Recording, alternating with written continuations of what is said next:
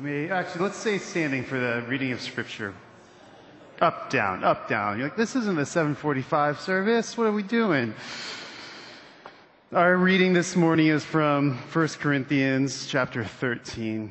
Paul writes, "If I speak in the tongues of men and of angels, but have not love, I'm a noisy gong or a clanging cymbal. And if I have prophetic powers and understand all mysteries and all knowledge, and if I have all faith so as to remove mountains but have not love, I am nothing. If I give away all I have, and if I deliver up my body to be burned but have not love, I am nothing. Love is patient and kind. Love does not envy or boast. It is not arrogant or rude. It does not insist on its own way. It is not irritable or resentful. It does not rejoice at wrongdoing, but rejoices with the truth. Love bears all things, believes all things, hopes all things, and it endures all things. Love never ends. As for prophecies, they will pass away. As for tongues, they will cease. As for knowledge, it will pass away. For we know in part, but we prophesy in part. But when the perfect comes, the partial will pass away. When I was a child, I spoke like a child. I thought like a child. I reasoned like a child. When I became a man, I gave up childish ways. For now we see in a mirror dimly, but then face to face. Now I know in part, then I shall know fully, even as I have been fully known. So now, faith, hope, and love abide, these three, but the greatest of these is love." Holy Spirit, open our hearts and our minds to the Scriptures. In Jesus' name, amen. You may be seated.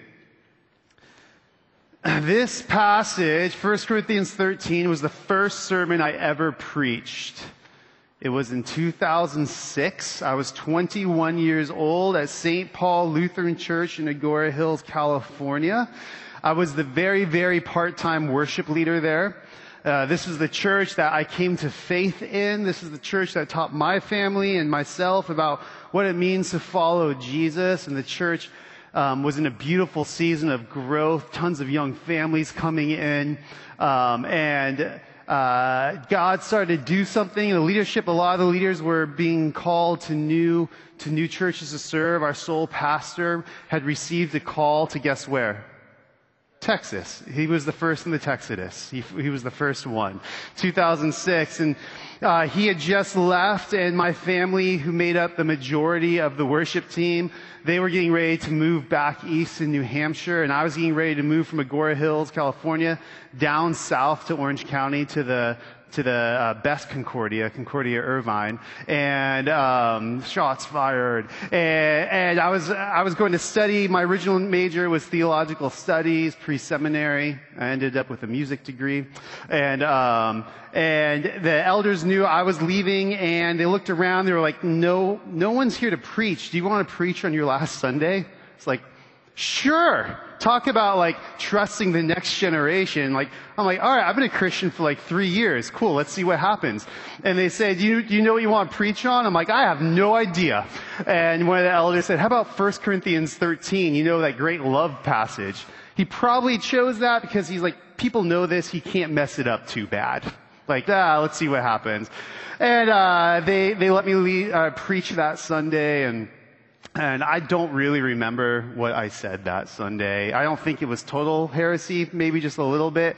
But you would think this text would have a special place in my heart. Like, oh, it's the first time I got to preach God's Word. And actually, it's kind of the opposite. I don't disdain it, but for me, it's become one of those passages. It's kind of the coffee mug passage. Like, if you go to Hobby Lobby, you probably see it plastered on everything, right? Some of you are like, oh, I have that, like, in my laundry room, like, right there, right? Where do we normally hear this passage? Weddings. Now, don't get heartburn if you're like, uh-oh, this was right at my wedding. Am I in trouble? A young couple's getting married. I'm like, is this at your wedding? And you're going to be in your wedding? Like, yes. I'm like, it's fine. But we kind of make it, this is where it's read. Like, I don't know if I've ever actually heard a sermon preached on this. Normally I hear it at weddings. And the problem with that is not the wedding itself, but Paul's doing much more here with this text than talking to two young people in love about to enter into a covenant with one another. In chapters 12, 13, and 14, this is what we're looking at the last week, this week, and next week. Paul is addressing something that's happening in the church in Corinth, particularly when it comes to spiritual gifts. We looked at this last week, that these were actually gifts that belonged to the Spirit that had been entrusted to the church in Corinth, and they had made it all about them and raising people up and was causing division in the church. And Paul basically says, stop it. The reason you've been given these gifts is for the common good. These gifts belong to the Spirit, and they've been entrusted to you to steward for the common good, for the flourishing of the church, so that the church may be healthy and live out her missionary calling in the culture they were placed. And then he ends chapter 12 with this, and I will show you a still more excellent way. And then what we've labeled chapter 13, he goes into what we call now the great love chapter. So I'm going to give you a roadmap. I don't normally do this, but this is where we're going. We're going to go through the whole chapter, verses 1 through 3. Paul's talking about the necessity of Christian love, and 4 through 7. The middle section is the character of Christian love, and he ends with the permanence of Christian love.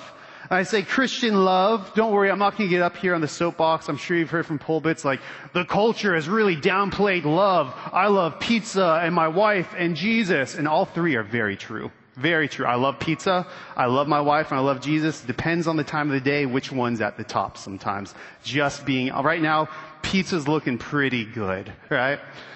I'm not doing that, but what we're going to be looking at is what makes this shaped by the scriptures and by the Christian tradition.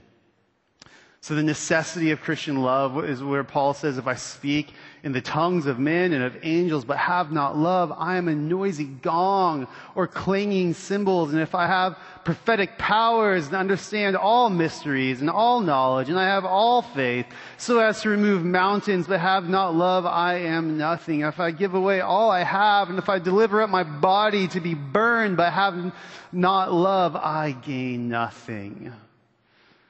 There's passages you read at times like, what is he talking about? And there's other ones where I just want to go, see, just do that.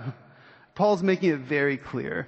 If the Corinthians and our motivation is not rooted out of love, the gifts we've been given, the way we live our faith out, if it's not motivated and empowered by love, it is completely pointless. It is a clanging cymbal. Do we have any sleeping babies in here right now?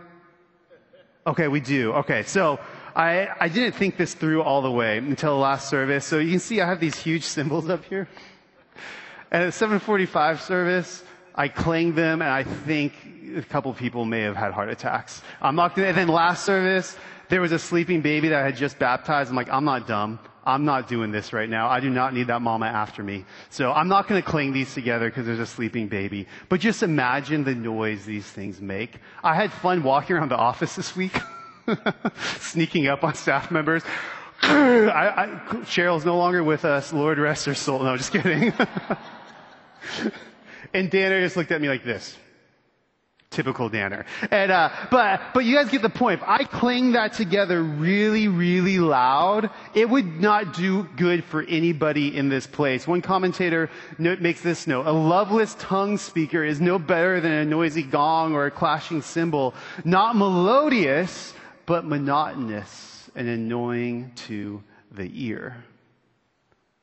The things we're called to do, the gifts we're given, if they're not carried out in love, they cease to do what they were created for. They cease to do why they were given to us.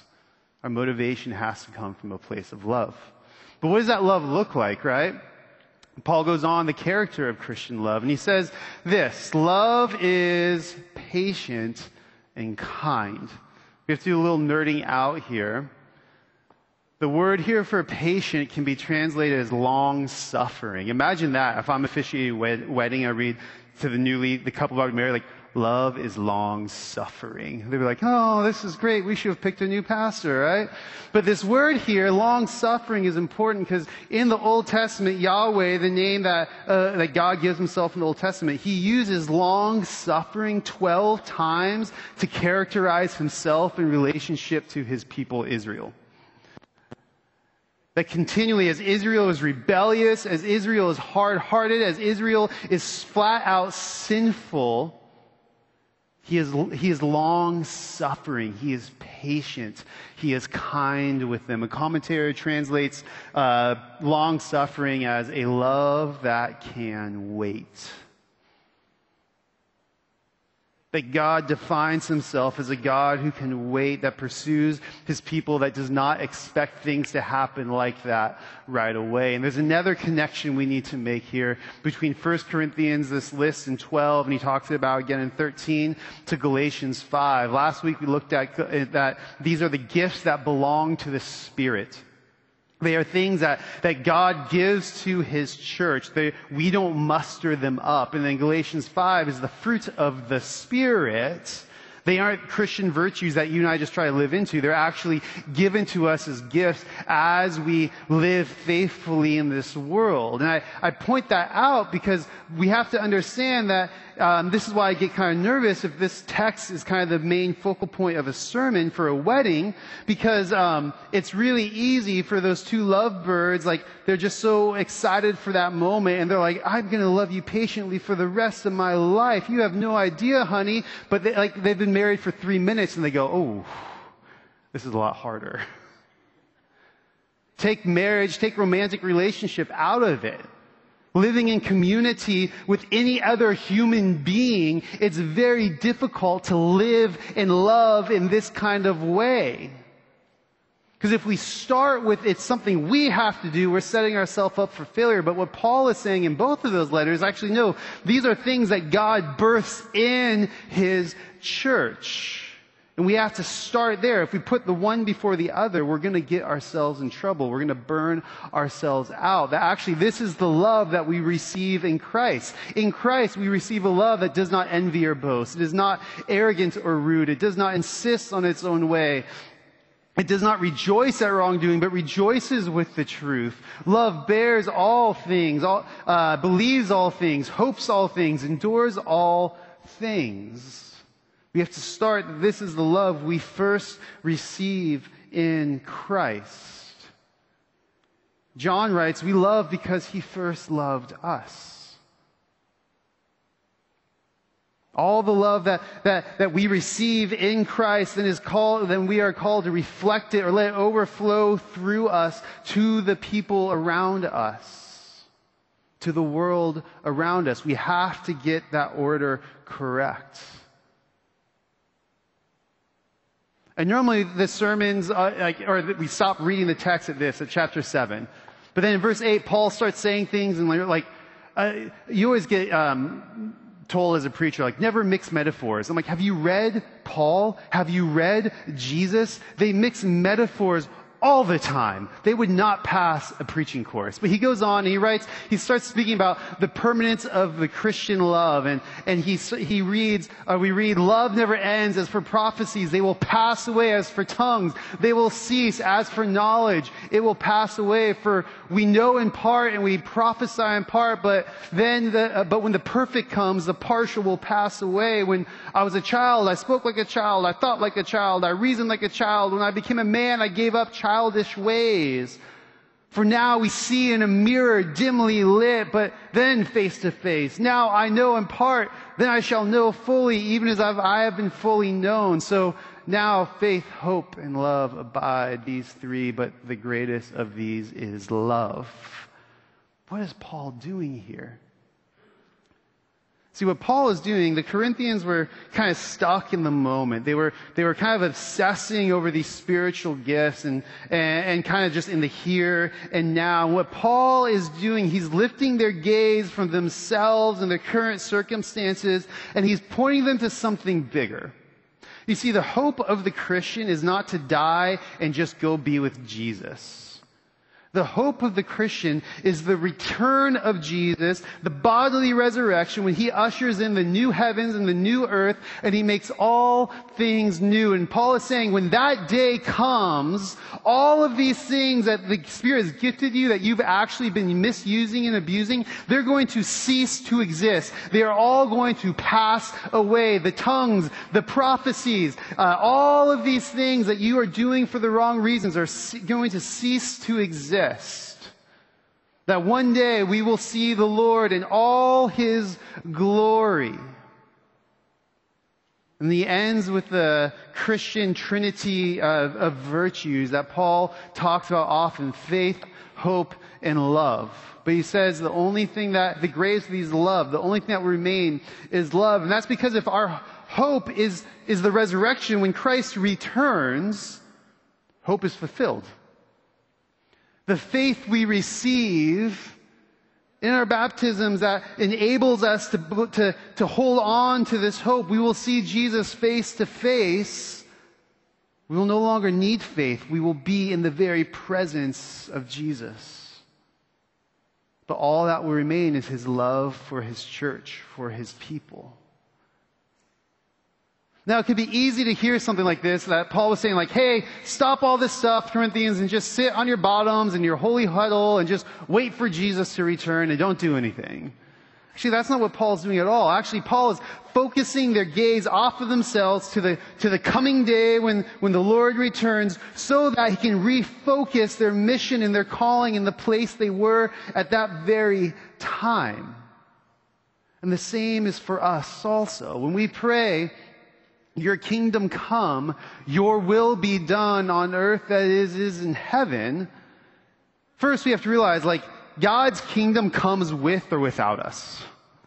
He doesn't need you to usher in his kingdom. But how does God often show up in this world? Through us, through his church, through his people.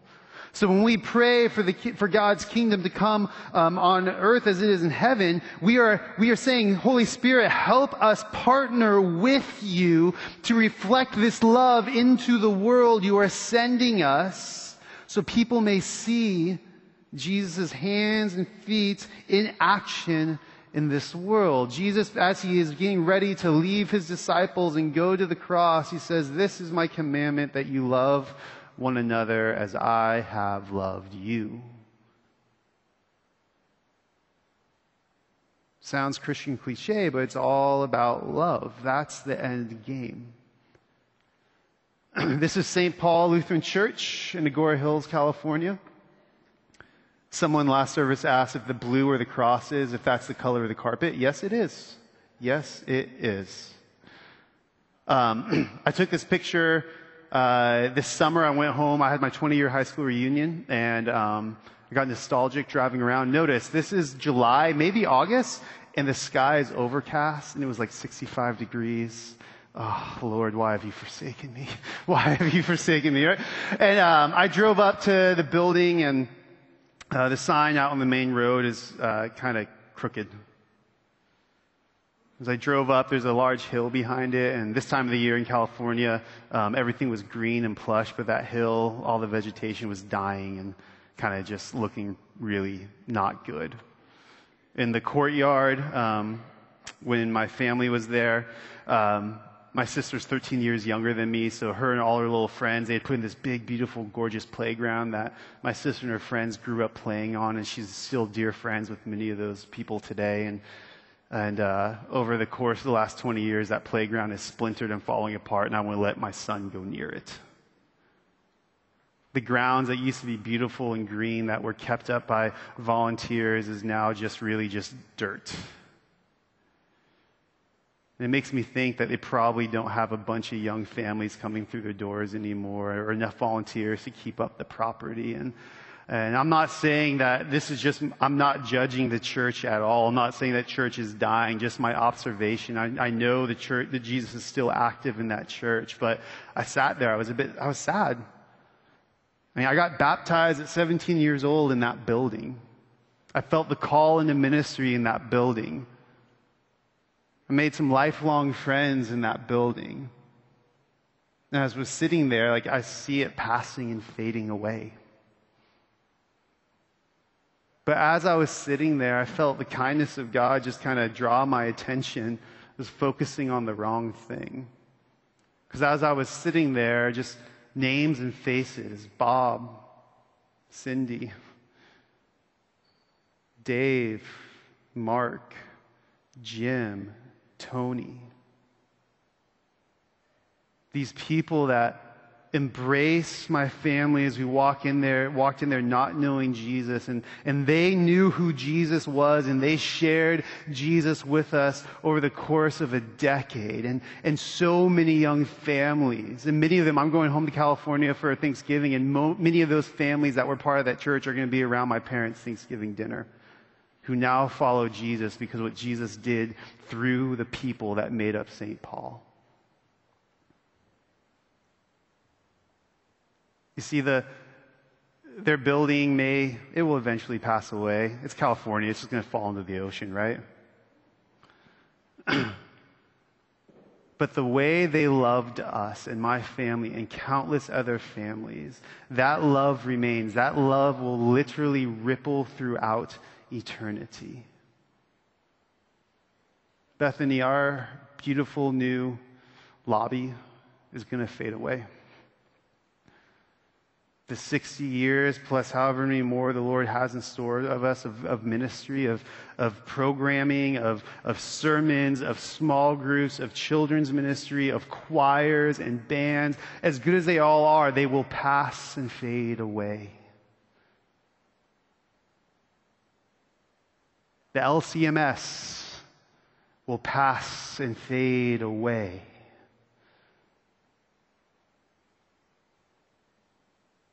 But the one thing that will remain is the love that has been given to us that we share with others.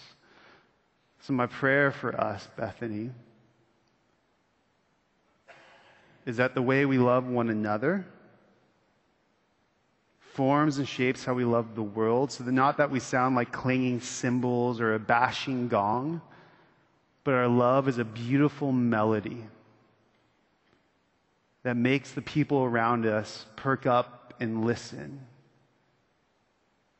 Not that it's us saving people or doing anything like that, but that God is using us to get people's attention, that He loves them and He cares for them. So may we not be monotonous, but a beautiful melody to the world around us. God, I thank you for the scriptures, and I thank you for the saints of St. Paul. I pray that you're with them as they gather around word and sacrament this morning. Be with Pastor Matt there. Lord, I thank you for the saints who have gone before me and my generation that you called to plant Bethany and to faithfully love one another. As I hear the stories over the years of families doing life together, I thank you for that, Lord. Lord, we know all the things we do, the programs we run, the buildings we pay for, they will all fade away, but all that will remain is love. So Holy Spirit, inspire us, encourage us, motivate us to reflect the love that you graciously give us day in and day out. I ask this in Jesus' name. Amen.